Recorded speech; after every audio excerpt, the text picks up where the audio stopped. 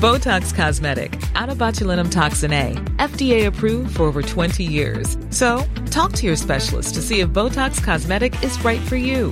For full prescribing information, including boxed warning, visit BotoxCosmetic.com or call 877-351-0300. Remember to ask for Botox Cosmetic by name.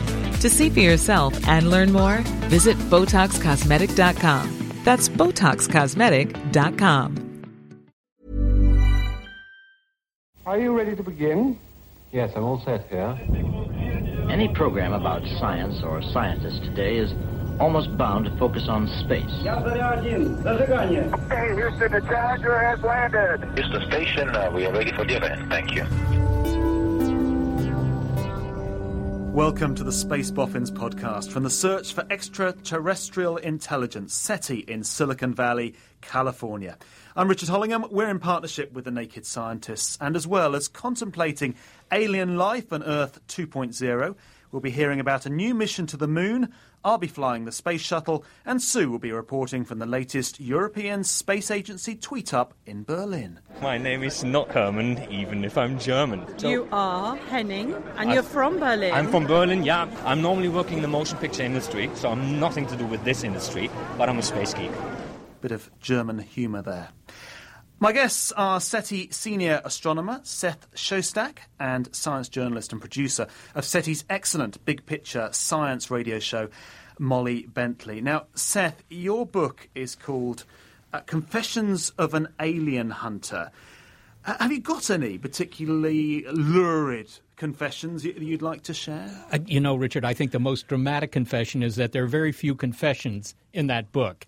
But I think that the title refers mostly to my interaction with the public, which likes to get in touch because they think they have had contact with aliens here on Earth usually, or they have seen them in the skies, or they have suggestions about how we might find E.T. Is that a particularly American obsession? If you look at the polls that have been made about the belief in extraterrestrials, and in particular whether they're here visiting our planet, you'll find that it's roughly one-third of the population here in the United States thinks that's happening, and it's roughly one-third of the population of, say, the UK. So I don't think it's all that different. Molly, are you part of that third, or were you when you came here? Am I part of those who believe that we've been visited? Yes. No, I'm not, and I wasn't when I came here. I would have been a bit of a skeptic as to the potential of life, intelligent life elsewhere in the universe when I arrived, because I think I did associate it with the idea that the intelligence had already arrived on our planet. But when you get into the science of it and when you understand the astrobiology behind the search, you understand it's a numbers game. And it depends on where you fall in those numbers, how you interpret those numbers.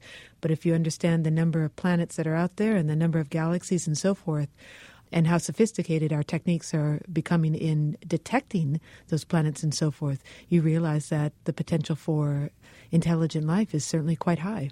Seth, that's certainly true with the results from Kepler. There are more potential planets out there. There are more planets out there. We know there are more planets out there.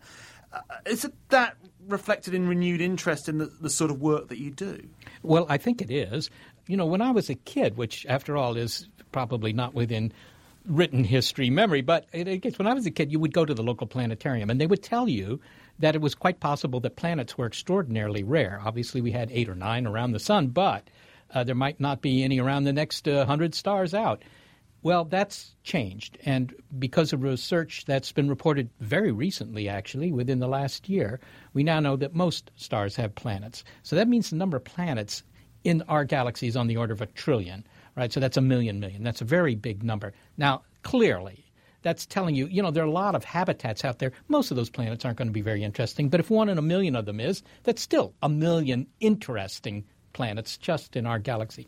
So I think in terms of the effect on the search for life, even intelligent life, I think that has somehow seeped down to the consciousness of the public. And they realize, look, with all those habitats, it would be very strange if there are no inhabitants. But more planets doesn't necessarily equate to more life, does it? No, it doesn't. It could be that life is very, very unusual. But on the other hand, it's also true that our planet, Earth, cooked up life very quickly. There was very little time between the moment when the Earth could support life and when it had life. Now, that might just have been a very fortuitous, very lucky accident, and there's no way to rule that out unless you find a second example. But it is suggestive. It doesn't sound like life was a very difficult experiment for nature. Molly, as a journalist, do you sense that things have shifted from the X-Files, I want to believe, to the I have evidence that there is life out there? I think so, and those are two different categories. One is fiction, and the other is the work of scientists who are actually developing a lot of the ideas in astrobiology. Now, one is just what Seth was talking about with Kepler. So it's not only the discovery of extrasolar planets, but it's the discovery of the first planets that may be Earth-like, which is a smaller category. But that's very exciting for people. It's no longer abstract, this idea that an Earth-like world where we know that intelligence, at least we can argue about that, has arisen, might also be out there. And the other is the work on Mars, because we send rovers to Mars to investigate the possibility of water. We know that Mars had water on it once, and now the possibility of life, if not now, in the past. And I think all of that adds up for a case to be made that there could be life elsewhere in the universe. Okay, Seth, so there could be life elsewhere in the universe. I think most people accept there are more planets, there are more Earth-like planets, there could be life. It's quite a big step to go from that to intelligent life. What this place is essentially all about, what's on the sign outside. Yes. Well, although keep in mind that the majority of the scientists here at the SETI Institute are actually looking for life that isn't very intelligent, like microbes on Mars, for example. But you're quite right, and you've hit, Richard, on the most contentious aspect of this whole idea that we might find some cosmic company that's as clever as we are. That is, if I were to give you, 1 million planets with life, they're all simmering away there with biology, and you let them do that for billions of years, how many of them will ever cook up anything as clever as, the average resident of Clapham Junction or something like that? Isn't the point that there are so many coincidences that got to you and me and to Molly? Yes, but that doesn't say necessarily that we're, going to be rare in the sense that something that would be as clever as we are would be rare. You could point to anything. You could point to barracudas and say, look at all the branches in the evolution of that particular kind of fish, but that doesn't mean you're not going to have fast-swimming predatory fish on other worlds. All it means is that, to get to that particular case, all right, that was very, if you will, contingent upon accident. Now, there's this phrase kicking around, this idea of Earth 2.0, this quest to find another Earth. Does that go beyond the search maybe for extraterrestrial intelligence and more into the looking for somewhere else to live? We've screwed up this place, let's find somewhere else.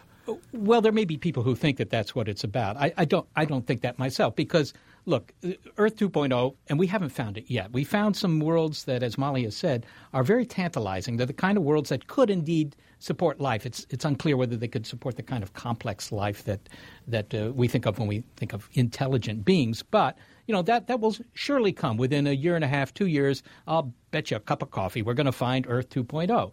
But it's likely to be... Really? So we're going to find somewhere like this? Either that or you get a cup of coffee, Richard. So It's not such a bad deal. Great. Yeah. Both ways.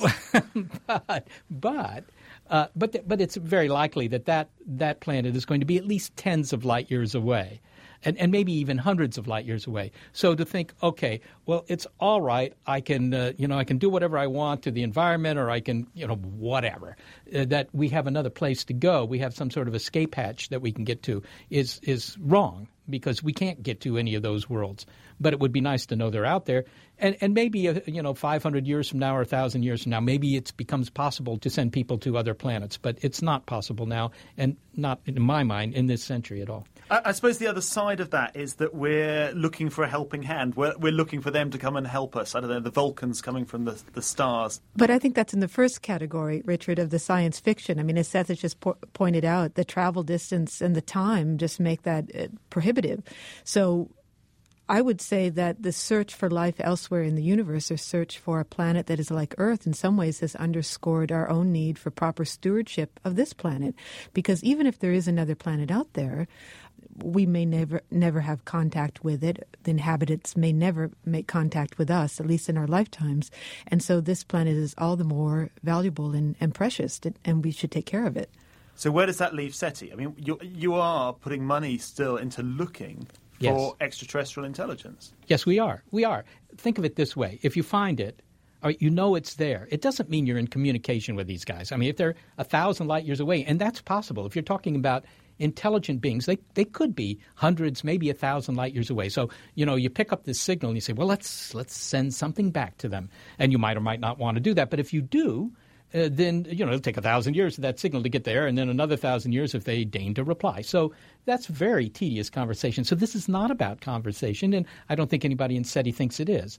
So you're looking at answering a fundamental question. Are they out there, but not necessarily communicating with them, meeting them, exchanging information with them? That's right. This is the Space Boffins podcast with space and boffins from the SETI Institute in California. And I should mention that I'm not only in the States to visit SETI, but to talk to scientists at NASA Ames and the heroes of the hour, the Curiosity rover crew at JPL in Pasadena. You'll hear the results of those visits in the coming months on the podcast, and I'll be writing about them for BBC Future, a website that, frustratingly, you can only read outside the UK or through a proxy server. I have to whisper that. Also, I discovered the other day you can look at it on the train from Scotland. It's hard to believe that just over 6 years ago, Twitter didn't exist. No one contemplated describing their life in 140 characters or less. No one knew that doing so could become so addictive. Tens of millions of people now use Twitter to communicate with friends, fans and clients. And space tweet-ups or tweeps, where followers get an inside view of space missions from real space scientists and astronauts, are hugely popular. The European Space Agency, ESA, held a tweet-up at the Berlin Air Show a few weeks ago, and Space Boffin's Sue Nelson joined this unique international experience. My name is Henning. On Twitter, I'm Henning Krause. I'm from Berlin, and I'm here because I love the space tweets and being together with all the crazy people that come here and talk about social media and space. My name is Benedict. I'm from Oslo, in Norway. I'm a hobby astronomer. Hi, I'm Shahida Nmila. I live in Bonn, but I'm originally from Tunisia. Well, I'm Suzanne Pietersen. I'm from the Netherlands. I'm a lawyer, but by night I'm a very enthusiastic space fan. And that's why I'm here. My name is not Herman, even if I'm German. So you are Henning, and you're from Berlin. I'm from Berlin, yeah. I'm normally working in the motion picture industry, so I'm nothing to do with this industry, but I'm a space geek. The ion propulsion unit I already mentioned is... And boy, was there great stuff for space geeks. Lectures from experts on everything from Mars and Mercury to lunar landers and space planes, all in the Space Pavilion of the Berlin Air Show. And we have seen that it's pretty noisy out on the runway. There are loads of planes, loads of people, and quite a few flybys. I'm also beneath the engines, which are on just very, very gently, of the Zero-G Airbus. And I'm about to go up it with other members of the Tweet-Up party with French astronaut Jean-François Clairvoy. What's the difference between doing Zero-G in the Airbus, the Vomit Comet, and actually being in Zero-G in space? If you let your body float in the middle of the cabin of the Zero-G airplane, the only difference is the duration. You can have only 22 seconds of Zero-G continuously there. In space, it's continuous. But beside this, the feeling is exactly the same. You've been in space several times. Which would you say was your most memorable mission? The first one for the view of the Earth, the second one for the human relationship, and the third one for serving science. Let's go up the stairs here. There we go. Stop. Oh, sorry.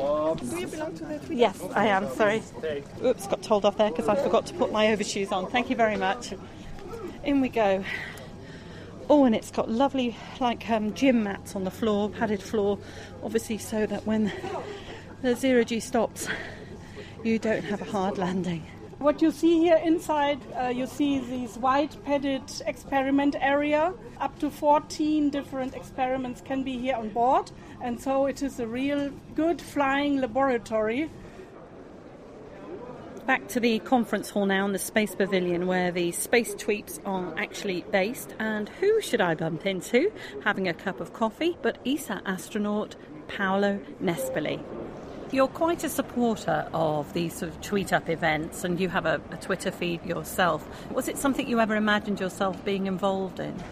Before the spaceflight, I thought I'm not sure I want to really go into these things because I see people chained to their BlackBerry or iPad or whatever it is. And I was a little bit afraid of this.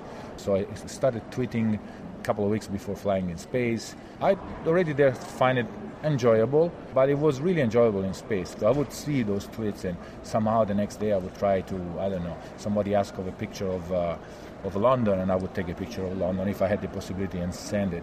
But it was mainly me discovering Earth with pictures, enjoying some of these things, finding some of these things very interesting and sharing this with other friends. Most of them I didn't know, but I found in return a lot of interest, a lot of support, a lot of envy, a lot of requests. And this grew, and this sharing to me was really important. I mean, I was happy being there by myself and doing things, but the fact that I could share this experience made me even more enjoying what I was doing, feeling even more precious. ESA astronaut Paolo Nespoli talking to Sue Nelson at ESA's Tweet Up in Berlin. And you can find pictures of the Tweet Up on our Facebook page, a little ironically, and you can, of course, follow us on Twitter. To find both, just search for Space Boffins. With me are SETI's senior astronomer Seth Shostak and science journalist Molly Bentley. Now, I mean, Twitter and social media, they've transformed, haven't they, Seth, our access to space and to space scientists and people doing this stuff? Well, I think that they have. I mean, they've transformed our access to many, many things, including the personal habits of many people that I'd never met before. But I have to say that I was stunned when I first heard, and it's been 3 or 4 years ago, from some woman from the Jet Propulsion Lab coming up and saying, well, we thought we'd try this thing where we would make our Mars rovers start tweeting what they were doing as if they were alive. And we at JPL, she said, didn't think very many people would find that interesting. Well, she was wrong. I mean, it's a huge thing now, isn't it, Molly? Particularly here in the United States, where traditional media really don't do much space stuff at all. I was trying to write a tweet in 140 characters here to answer your question. I saw you scribbling away. That was very impressive. And as far as have I got, you done it? Well, I have. Twitter was not here 6 years ago. Now there is space for everyone to tweet. Is that 140 characters? I don't know, but it could be. This is left to the listener to decide. Yes. Doesn't really work, does it, so much on a podcast? But I mean, I suppose, Molly, we represent the old school media, the traditional media, at least our original jobs before we got into Twitter and Facebook and podcasting and all the rest of it. And this is making such a difference. You don't need us anymore. You don't need the journalist anymore? No, bite your tongue. I disagree with that. I think you still do need journalists out there to report the facts and so forth, but you're absolutely right. Now, the information is there, and the access to disseminate the information is there for everybody through Facebook, through video, through Twitter accounts, and so forth. So everyone is a witness and reporting on the events. I mean, I followed the landing like a lot of people, and I was tweeting about the landing of the Curiosity rover, and I just felt part of it. And maybe it's just because of my age, so I missed the Apollo moon landings. My first space memories are of Skylab, which was pretty impressive, but not the moon landings.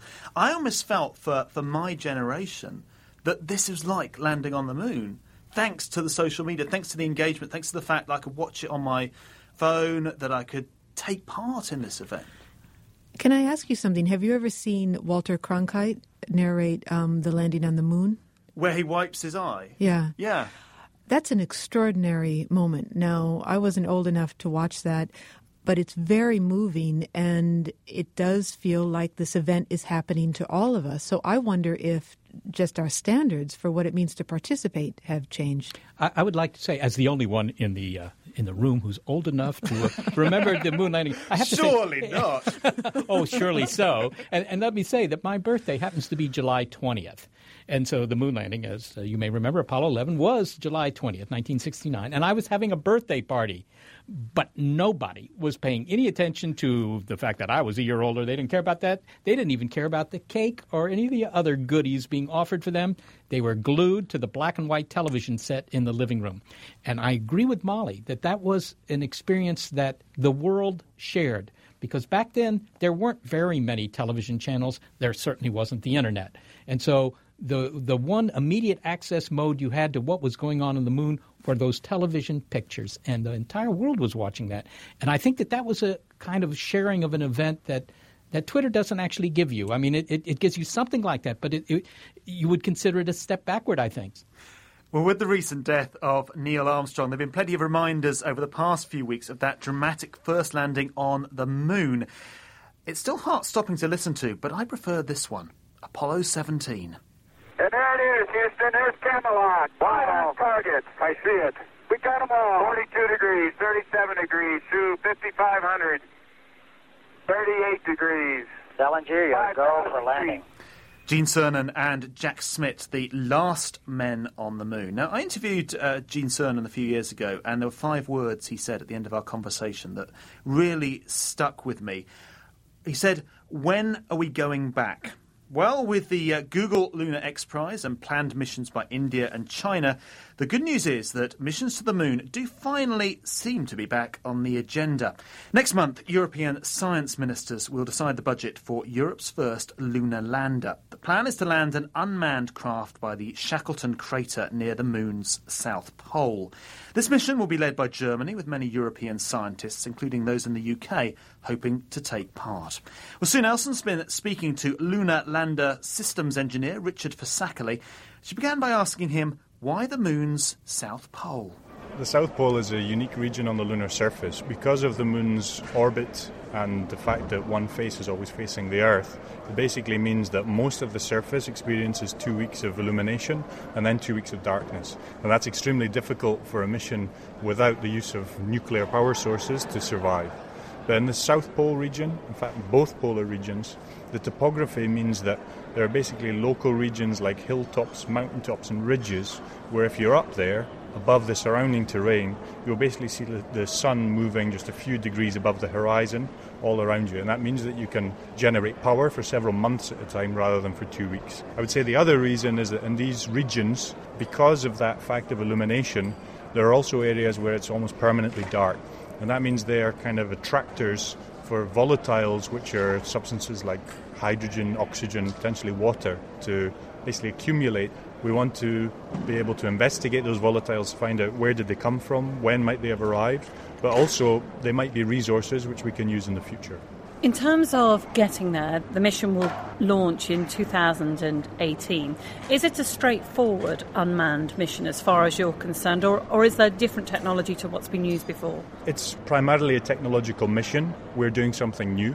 The mission itself will not necessarily be straightforward, but it's not exceptionally challenging compared to other missions. I think where the challenge will be in the testing of the technologies. These are new technologies, so developing a way to be able to test them and gain confidence in them is something which will be new in the program. Another challenge during the flight phase will be the autonomy of the mission. During the descent and landing phase, the lander needs to use its own onboard navigation and hazard detection and avoidance, but it needs to do it on its own automatically. So that will be a challenging part of the mission, but it's something we need to design ahead of time. Now, when it gets to the moon, is it simply going to deploy instruments from where it is in situ, or are you going to use a rover as well? Our mission will stay where it is, and it will make measurements from the site where it lands. In fact, many of the objectives that we have to measure properties of the environment and the dust there and the volatiles, we don't necessarily need to move from that landing site. But there is a payload which the German Space Agency, who's a big backer of this mission, they want to put it on board this mission, which is a so-called mobile payload element, which is a small mobile device. It's a small rover which would be deployed by the lunar lander and which can then move in the vicinity. What would happen, though, if your lander landed in a dark crater? How do you avoid that? We avoid it, first of all, with the navigation. So we choose a landing site which we are confident will not be in darkness, and then the lander will use its navigation to be able to find that point precisely. If there's been some mistake, either by us on the ground in looking at the site or by the lander in doing the navigation, as it gets close to the landing site, it will take images of the local area and it will see whether we've sent it to an area which is dark. And if it is, it will on board realise that that's a problem, and it will divert to a site which is illuminated. And how will this take on our current understanding of the moon? In addition to the technological objective, There's a lot we don't understand about the properties of dust and the material we find at the surface. There's a lot we don't understand about the electromagnetic environment, which is somewhat dynamic because the Earth is moving in and out of the Earth's magnetic sphere. And it's that dynamic environment which will interact with the dust. And I think what we will learn compared to Apollo is how the environment can affect the surface systems so that we can design systems better in the future. Is this a precursor to Europe perhaps one day landing a man on the moon? It's a precursor to future human exploration. I think the way that we see exploration going, even in low Earth orbit, we see that we've moved on from country against country in a race, and we're doing it together in the form of international cooperation. I think this technology and what we learn will be used to return a man to the moon. It will be used to return Europeans to the moon. Whether the Europeans will have built the lander itself that the humans are in, that's something to be decided in the future. European Lunar Lander Systems Engineer Richard Fasakali talking to Sue. Seth, what do you think of this South Pole mission? Yeah, so I notice it's the Shackleton crater there on the South Pole of the moon. It's great, isn't it? It's not the Amundsen crater. Yes, what's that about? Okay, well, in any case, sure. Look, the South Pole may be one of the most interesting places on the moon. In fact, if you were to ask me what are the most interesting places on the moon, having not spent a whole lot of time there myself, I would say it's the poles or it's the backside. If you can get to the backside, that's great for astronomy, SETI, things like that. But the poles are particularly interesting because, after all, you can get sunlight all the time there. That's been mentioned. But also, there's all this ice down there apparently, and ice means water. You have to defrost it, but doggone it, it's a lot easier than bringing it from Earth. So that means that if you're ever going to have a lunar colony, that's a good place. So this is essentially looking for a resource to fuel a lunar colony, if you like. So you'd have the sunlight, you'd have the water, you could then have a base. Right. I mean, none of the moon is, it's just not Florida, I got to say. But in a bad, hostile environment, those are the best places to go. People talk about the moon as a stepping stone to beyond. A stepping stone, it used to be Moon, Mars and beyond. Are we now thinking that again? We seem to be, at least in this country. That's been certainly the plan for a while here. More than a decade, people have said, first go to the moon. That brings up an interesting point. Imagine we didn't have the moon.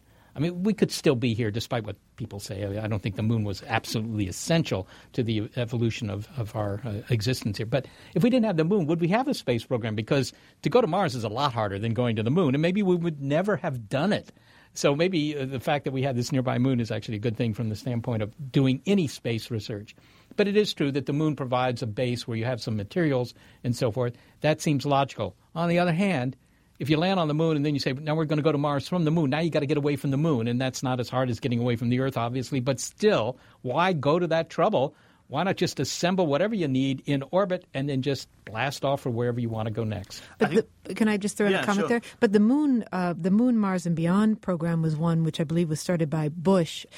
The idea was to send humans, put humans back on the moon and then go on to Mars and so forth. And there's a real debate in this country whether or not you should have human missions or robotic missions. I think that human missions obviously are more expensive, they're dangerous and so forth. I mean, these but rovers were exciting. Exactly. If you have any doubt about this, go into any sixth grade classroom and ask the kids, how many of you would like to go to Mars? And every hand will go up. Then ask them, how many of you would like to be an engineer that designs a rover that goes to Mars? Some of the hands will go up. If you could have used a robot instead of Chris Columbus to discover the Americas, maybe it would have been cheaper and certainly would have been safer, but it wouldn't have been the same. Well, thank you very much to my guests, Seth Sostak and Molly Bentley here at SETI, and for the use of their studio and production expertise. Well, you pressed the record button. I did do that. You did do that. Thank you. Do check out their podcast, The Big Picture Science Radio Show, and their Kickstarter page. The Space Boffins podcast is supported by the Atrium Space Insurance Consortium in partnership with the Naked Scientists. And Ben will be here in a fortnight with the Naked Astronomy podcast. We'll be back in a month with more from California. We'll also return to our series on the Gemini missions. You can, of course, find us on Twitter and Facebook, and we'd love to hear from you. I'm Richard Hollingham, and I'll leave you with my attempt to land the space shuttle. I'm in the shuttle simulator at NASA Ames, just south of San Francisco. My instructor is Carol Bobko, who's landed 2 real space shuttles. OK, here we go. It's actually very tricky. You have to keep a diamond in the middle of a circle. You come in at such a steep angle. We're passing through. 4,500 feet, 4,000. It's such a speed. I mean, really, this is nothing like a commercial airliner. Pre-flare next. Start looking at the runway. Bring the nose up so that the velocity vector is in the diamond. Bring the nose up. Bring the nose up. Very good. Okay, now wait for about 185, and now put the nose down. Good. Okay, and applying the brakes now. And we're slowing down. We're slowing down, and we've come in on the runway. Yes, that's it. No, you did work very well. That was good. I've landed the space shuttle. That's one of the highlights of my life. That's just thank you so much. That was fantastic. Botox Cosmetic, out of botulinum toxin A, FDA approved for over 20 years. So, talk to your specialist to see if Botox Cosmetic is right for you. For full prescribing information, including boxed warning, visit BotoxCosmetic.com or call 877-351-0300. Remember to ask for Botox Cosmetic by name. To see for yourself and learn more, visit BotoxCosmetic.com. That's BotoxCosmetic.com.